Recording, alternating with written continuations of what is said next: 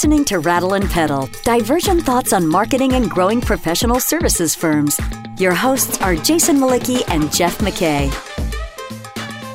So last time we talked, you shined the spotlight on me and interviewed me and embarrassed me a little bit, put me in uncomfortable situations, which is great. So now I get to do it to you. So here is my first question. And it's a question I had never really thought that much about until one day when we were prepping this podcast, I suddenly realized that how I had been thinking about this word clearly is not how you've thought about this word. Oh, God. So my question, and I'm not saying one's right or wrong. I'm just saying I probably had never thought about the word. Why the word prudent? Oh, many people ask me why I chose that word. And I bet you probably an exponential number don't ask me about that word because there's a preconceived notion of what it means. So I really appreciate it when people say, why'd you choose the word prudent? And there were several reasons for it. The first one is as a CMO, I was really frustrated with agencies in general.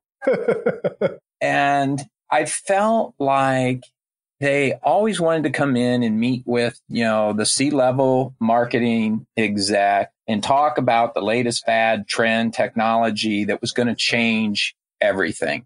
And in my experience, no one thing ever changes everything. When I decided to start this firm, I wanted a firm that was going to focus on practical wisdom, things that worked. And I felt like that was a key differentiator for me as well, having not come out of the agency world. And I don't even consider myself an agency. I consider myself a management consulting firm. That prudence on one level speaks to practical wisdom, things that work, that have been learned from experience. So it was very pragmatic in that regard. The second, and I talk about this quite a bit in all of my writing, and it's kind of a tone that comes through every communication that comes from me, is this concept of living for something larger than ourselves. Thomas Merton famously wrote, and I live by this adage, that our lives are shaped by what we live for. And I've added the word firm to that quote. Our lives and our firms are shaped by what we live for. And it's something bigger than ourselves. It's beyond just the pursuit of profit for profit's sake, but about having an impact in the world. And if you look at the definition of prudence, prudence is one of the four cardinal virtues, and prudence guides the other three cardinal virtues. And that really, it leads to the third reason why I chose prudent, is just kind of describes who I am. I tend to be more thoughtful, more discerning, more introspective. I never would have guessed those things about you. And it was actually my wife who really suggested it. And because she knows me so well, and she's like, boy, if there was just one word that described you, that one would rise high on the list. So I knew there'd be pushback on it, particularly a certain age group. And I even feel this way. The image of Dana Carvey on Saturday Night Live doing his best George H.W. Bush imitation about not going to do it, wouldn't be prudent. It just makes me laugh. And I think it makes a lot of people laugh. But the downside of it is it really doesn't reflect the importance of prudence in our individual lives and the lives of our firms. And I actually have. I haven't shared this with you, Jason, but in the seminal piece that I wrote on the purpose of a leader, I speak to this. But there is a set of 10 questions that prudent firms and prudent leaders ask themselves. And I'm going to send this to you after we get off the call. I have a new infographic on that so that you could print that out and put that on the wall in your office. And maybe someday you could become prudent too. The odds that are low. The thing I think is interesting about it is that I think a lot of people, if their wives said, you're very prudent, would probably take that as an insult. I mean, because it implies, I think the implication to a lot of people is that it's almost extreme caution, not being willing to take a risk. But I think the way I hear you describe it, that how you perceive the word to be, or even really maybe the reality of the word to be about, which I think is a really fascinating thing about language. So that we're out of time now. I'm teasing. But no, the second question I have is about pedal. Before you ask me that question, I think that's a great point. And I want to clarify it. Most people misconstrue the word to be risk averse. And quite honestly, it's just the opposite, because prudence is about identifying risk, knowing risk, but going in spite of the risk. And that's something most people don't think about. And I would argue that in today's business world, taking a stand against conventional wisdom is the prudent thing to do more often than not. But firms don't take that risk. They do what is safe under the auspices of taking a risk, but really isn't a risk. I just think that's an important distinction, that the word has gotten twisted 180 degrees, but it's often more risky to act in a prudent way in conventional business wisdom. I can't argue with that. My sense is that the pairing of the word prudent with the word pedal was purposeful and meaningful. Because my inclination on the word pedal is that, of course, it's you're putting your foot down on the pedal. You're trying to accelerate. But I think it's deeper than that for you, right? Why pedal? It is. And if I hadn't created a name for this firm and gone with a word that was in the dictionary, like they say at Rattleback, it might be less confusing. But the pedal is a metaphor from cycling. I'm a big cycling fanatic. And the pedal is about efficiency. And if you immerse yourself in cycling, you learn that there is a very particular way to spin the pedals on a bike. And I use that as a metaphor for how to get the most out of an investment in marketing. And so it's about smart and efficient and setting growth in motion. And it's those combination of things that Prudent Pedal speaks to. All right. So then when did you go out on your own, and why did you go out on your own? Because you had a number of senior marketing positions in large firms and companies, right? Yes, there were. So why did you strike out on your own? So I struck out on my own for a couple of reasons, multiple reasons. The first one is I fell in love with consulting when I was at Genworth Financial. We had 1,800 financial advisors, and as CMO, one of the things my team was tasked with was helping these financial advisors who were accountants and wealth managers grow their clients. And as I was developing these trainings and helping these financial advisors do this, I just fell into something I was really good at and just thoroughly enjoyed. And I said, if I ever had a chance to do this, I would try to do it full time. And a year later, a private equity firm came in and bought Genworth Financial, and they didn't need me, the new private equity firm, because they already had a really good CMO. And I used the package I received as seed money to start this company. So the timing was just really serendipitous. Sounds like prudent risk. Yes. But I think the other thing, being in your 40s and having those senior roles, I had really had enough, I think, of the corporate life and what I call the BS of PS. And I was ready to try and go to attack that kind of dysfunctional culture that exists in professional services firms. And it's the thing that really shapes the type of work that we do, that what's causing professional services firms to underperform their growth potential isn't always just bad marketing or inefficient marketing. It's cultural.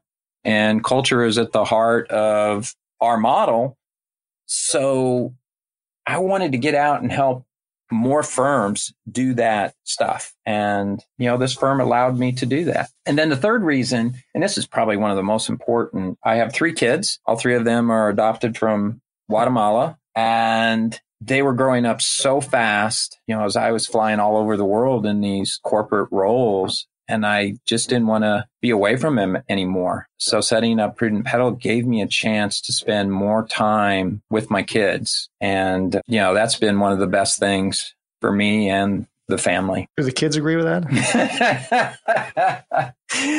Some of them do. How did you end up in professional services? Oh my gosh, that's a great question. I grew up as, you and I share this. We were in family businesses. Yeah. Mine was the auto parts business. My grandfather. I was curious if you'd be sharing the story or not. That's why I was curious. My grandfather came over from Ireland, and he started this auto parts business out of the trunk of his car during the Depression. And my father and uncle joined the business when they came of age. And I think to a large degree, it was just always assumed that the third generation would come in as well. I was being groomed from a young age. I started working in our parts stores when I was 13, but I was running around those stores from the time I could walk. So I went to undergrad at Illinois State because my dad said, go there, get a marketing degree. And I just went because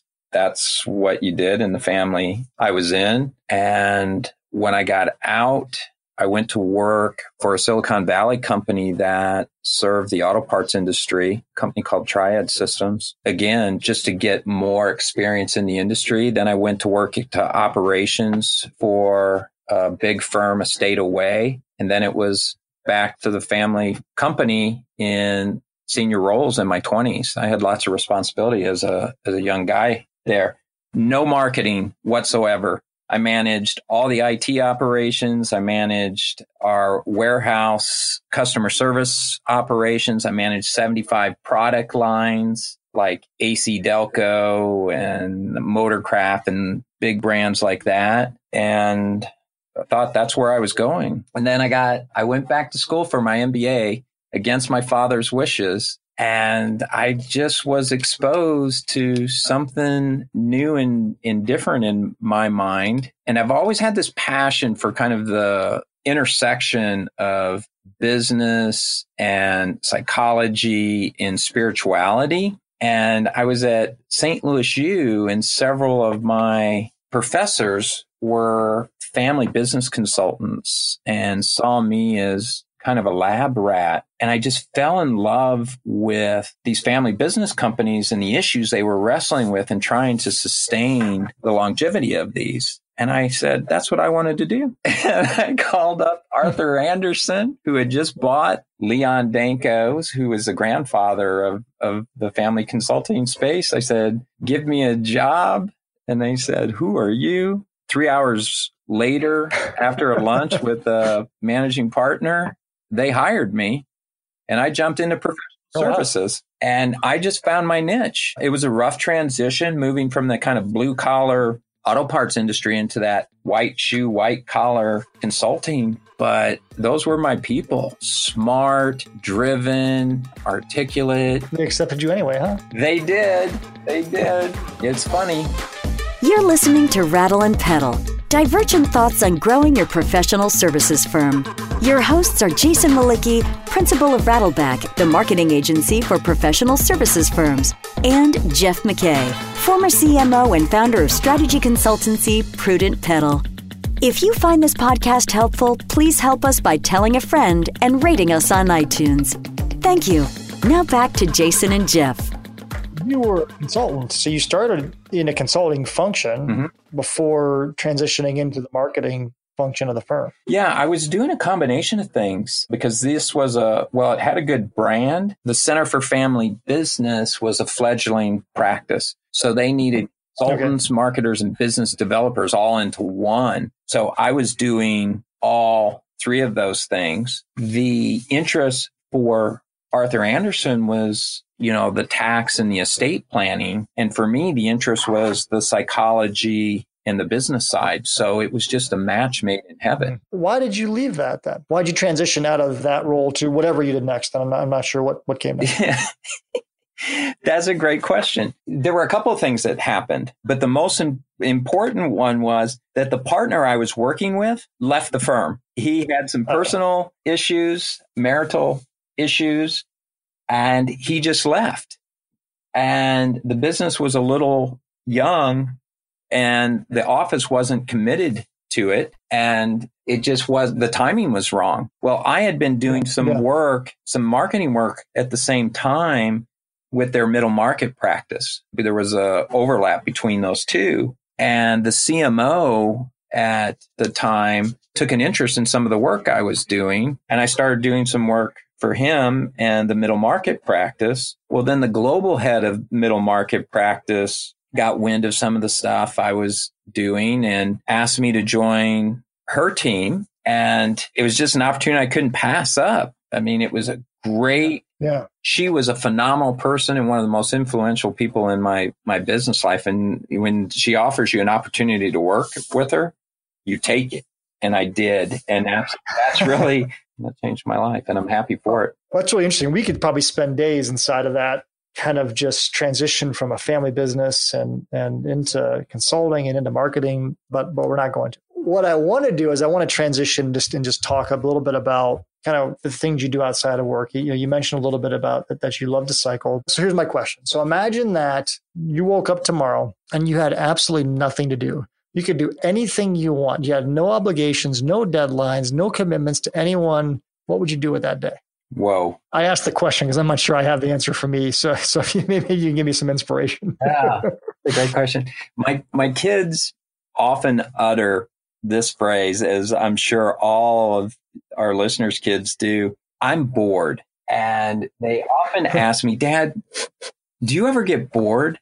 And I would say, not anymore. There is so much for me to do.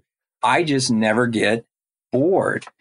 So having a day like that I wouldn't even know where I would start. I could tear down some bikes and rebuild them. I could read, 20 books. I could garden. I'd go for a hike in the woods. I'd go scuba diving. There are just so many things I could do. I don't know. I'd go for a 100-mile bike ride. I just would do it all. I really thought you were going to ask me if you'd win the lottery, what would you do? I could ask that question too. Yeah. Oh, I would definitely be a philosopher, monk / bike mechanic. I'd open up my bike shop and just have people come in, fix bikes for free, talk about philosophy, theology, politics, economics, drink some good wine, eat some good salamis and cheese and bread, and just have a heyday. I think that was another business plan you had. Huh?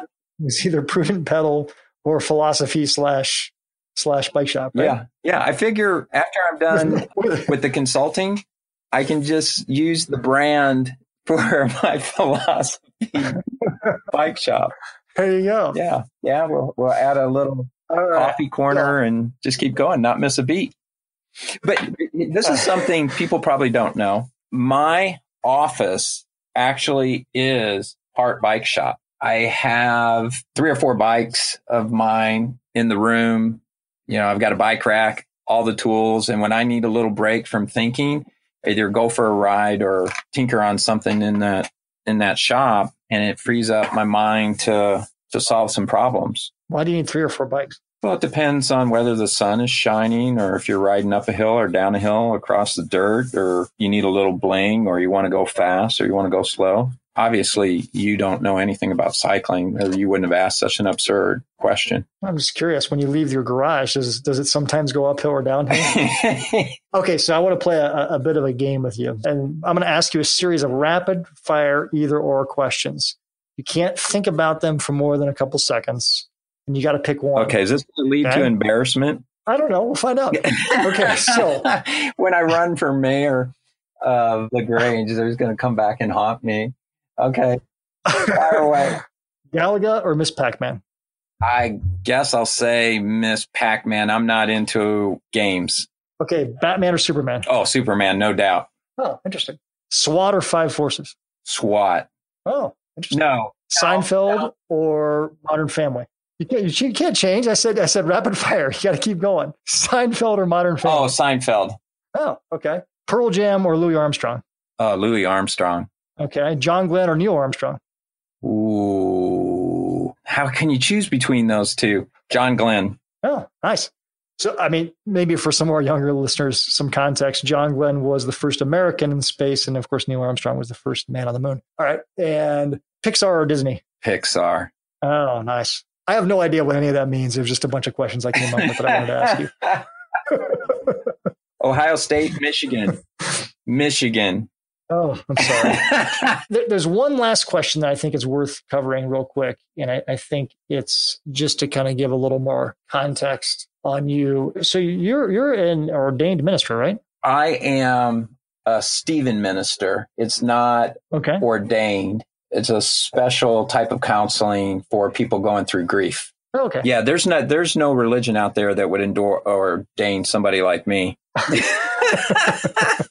I have to confess to not really necessarily knowing what it means to be ordained, or Stephen for that matter. So, yeah. But that's an important part of your life, right? It is. And I think it's paid real dividends for me. I became a Stephen minister, and you can look that up online on exactly what it is. But, I had gone through some tough times early in my life, and there were some really important people that came through and helped me through some tough situations. And I became a Stephen minister to give back in a very similar way, in any way that I could. And it's been very useful to me as well, because I get more out of it than I think sometimes the people that are receiving care. But I think it's made me a better husband. It's made me a better father. It's made me a better friend. And it has definitely made me a better consultant, because it's taught me how to listen and empathize in a way that I think is lost anymore. I think so many of us just wait for our turn to talk instead of to really listen and understand. And until I went through the experience of being a Stephen minister, I never really appreciated what that meant, to just be present for somebody to talk and to be listened to. So it is an important part of who I am, and I hope it continues to be. I'm sorry, that last part I wasn't following. I wasn't paying attention. Could you repeat it? Thank you very much. That was really thoughtful. And I just want to thank you for taking the time to kind of share some of your backstory and some of what drives you and what's brought you to here to our listeners and with me. Thanks for your time today. All right. Thanks, Jason. See you, Jeff. Thank you for listening to Rattle and Pedal, divergent thoughts on marketing and growing professional services firms. Find content related to this episode at rattleandpedal.com. Rattle and Pedal is also available on iTunes and Stitcher.